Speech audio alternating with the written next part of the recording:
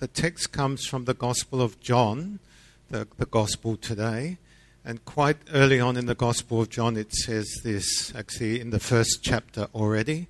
Out of his fullness we have all received grace in place of grace already given. For the law was given through Moses, grace and truth came through Jesus Christ. And then later in John's letter, it's spelled out this way. This is how God showed his love among us. He sent his one and only Son into the world that we might live through him. Now, John tells us this moving story that we heard in the gospel today of that Samaritan woman. She was searching for something, definitely, and she had an emptiness in her life, we saw. She had tried to fill that in many ways. And then she expresses that when Jesus tells her, I can give you living water. It wasn't a bottled water. It wasn't a new brand of bottled water. It was himself in a relationship that fulfills her life, because she hadn't had that fulfillment yet in her life. Give me that water, she says, so that I never have to come and put my bucket down into the well again. And Jesus offered himself to her as the living water and eternal life. This is the grace of God, that God gives freely. And we see this most clearly in Jesus Christ, I think. The normal human reaction is that it can't be true, that it can't be free, that I have to do something. Don't I have to do something? Surely I have to do something first. Straighten out my life, be a good person, give my life to Jesus, or something. Don't I have to do something? His life, his love is unconditional, and there's no ifs and buts about it, and we heard that in the Romans reading. You see, at just the right time, when we were still powerless, Christ died for the ungodly. Very rarely will anyone die for a righteous person.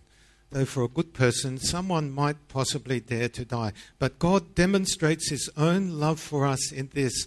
While we were still sinners, Christ died for us. Not when we had straightened our lives out first. That is amazing, that we could hardly imagine this extraordinary, unconditional love of God for us. So I'm just going to go through these points. The first one is that grace is amazing. And the amazing thing is, actually they all sort of overlap, really. The amazing thing is that God is the one who wants to have this relationship with us and pursues this and continues to pursue it. We see this right already from the Old Testament. If you think of Adam and Eve in the Garden of Eden, they hid themselves. And what does God do? He goes looking for them. He doesn't say, oh, well, forget about them. He goes looking for them. And then we've got Noah and his family. He rescues them. He called Abraham, made a contract with him. God promised to bless him, many descendants, a great nation, give him land. And God invited Abraham to trust those promises. But that can be very hard to see sometimes. And it was for Abraham too, because he was told he would be a father of a great nation, have many descendants. And what happened? How many children did Abraham have? And in his old age, with his wife, how many? One. Isaac. And he was promised land. What land did Abraham own? When his wife Sarah died, he didn't own any land. He had to buy a plot of land to have his wife buried, the only piece of land he owned, after this grand promise. So it can be hard to see sometimes what God promises us. It takes trust without seeing. He who believes and has not seen, blessed is he. Later, Jesus said that. The people of God coming out of Egypt too were in great danger of recaptured by the Egyptians, but God left them safely through dry land. However, it was difficult for them too. The first reading had them complaining in the desert. 40 years they struggled through that wilderness experience. However, God did protect and provide for them in that time. And God continued to come to his people with judges, with kings, with prophets. God keeps coming back to his people because he wants to have a relationship with them. God is faithful to that. He never gives up. Even when people do, God doesn't give up. And when all seemed to fail, God sent Jesus, the ultimate expression of God's grace and unconditional love. Jesus is the best way of us seeing how God wants to be in relationship with us. And Jesus himself showed that. He was always showing unconditional love in his relationships with people, acceptance. He invited the proud religious man Nicodemus. Last week we heard about him here in the church here. To be born from above by water and the Spirit. And he ensured Nicodemus that Jesus came not to condemn people but to save people.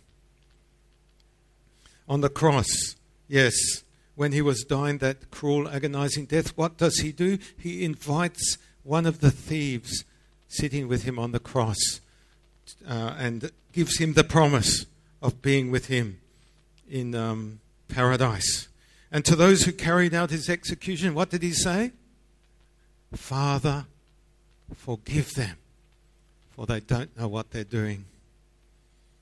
Or you could think of before his crucifixion, Jesus is carrying his cross, and Simon of Cyrene was just in Jerusalem there for the big festival.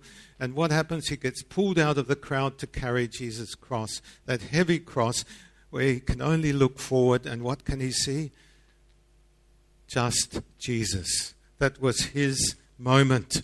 Jesus was before him. That's all he could see. This was his God-given moment. And God is inviting you too to look to Jesus, who is the grace of God for you. And the second point I'll put there is that grace is supernatural. And what that means is it comes from God. It doesn't come from us. It comes from God as a gift. We don't earn it. We don't deserve it. It's an amazing gift which we hear of from another letter of Paul. He says, it's by grace you have been saved through faith, not yourself. It's a gift of God, not by works, so that no one can boast. Grace is the way God works. That's the way he is, as we read also in Romans. Nothing will be able to separate us from the love of God in Christ Jesus our Lord. There's a song which tells a story, and people who are as old as me and older might know about this song. The young people don't know this song probably. But there's a story of a young fella who did something terrible, and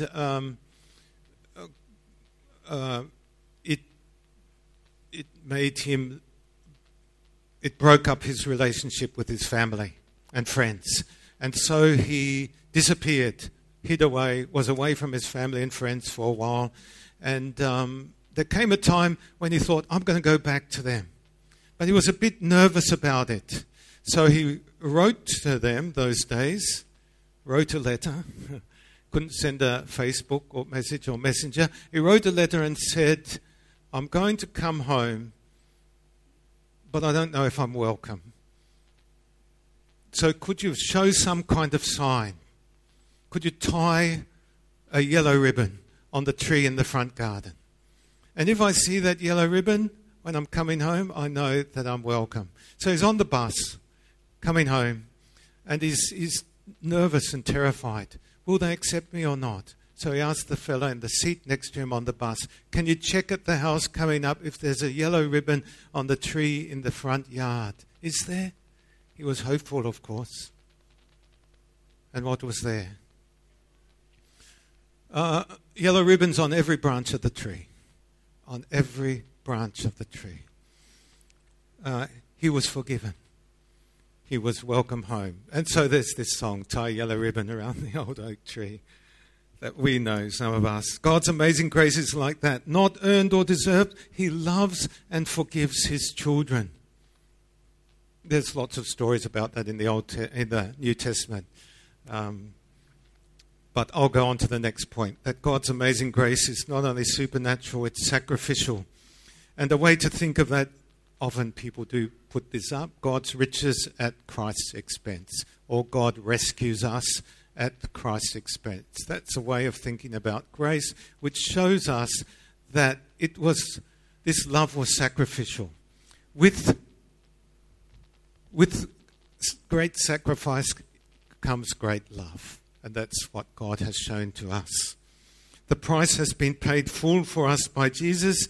Martin Luther put it this way, not with silver or gold, but with his holy precious blood and his innocent suffering and death, that you and I may be his own and live under him in his kingdom. And the fourth point there is, of course, we're not just talking about this. This is for you too, God's grace. You are God's child. God accepts you as his child. In Galatians, Paul says, you are no longer a slave, but God's child. And since you are a child, God has made you an heir. And in that same chapter, Paul says, we can call God Abba, Father. That's a close personal relationship, calling our Father Dad. That's how we are. That's how you are under God's grace. And the other new status we have from God is that we are saints. Lots of people say, I'm not a saint. But God says, Paul says about God, there is now no condemnation for those who are in Christ Jesus. So you are fully accepted because of Christ, a saint not because of what you have done, but because of what God has done. So there are these four things. Grace means God invites you into a relationship with him, and it's God that makes that move into our lives. He wants his love to touch your life. That's amazing. And it's supernatural. It means that it comes from God, not from us. It's a gift of God. It's sacrificial, and the cross of Christ is the most central sign of that. It cost him his life. And 4 takes us back to the first point, that God's grace is for you.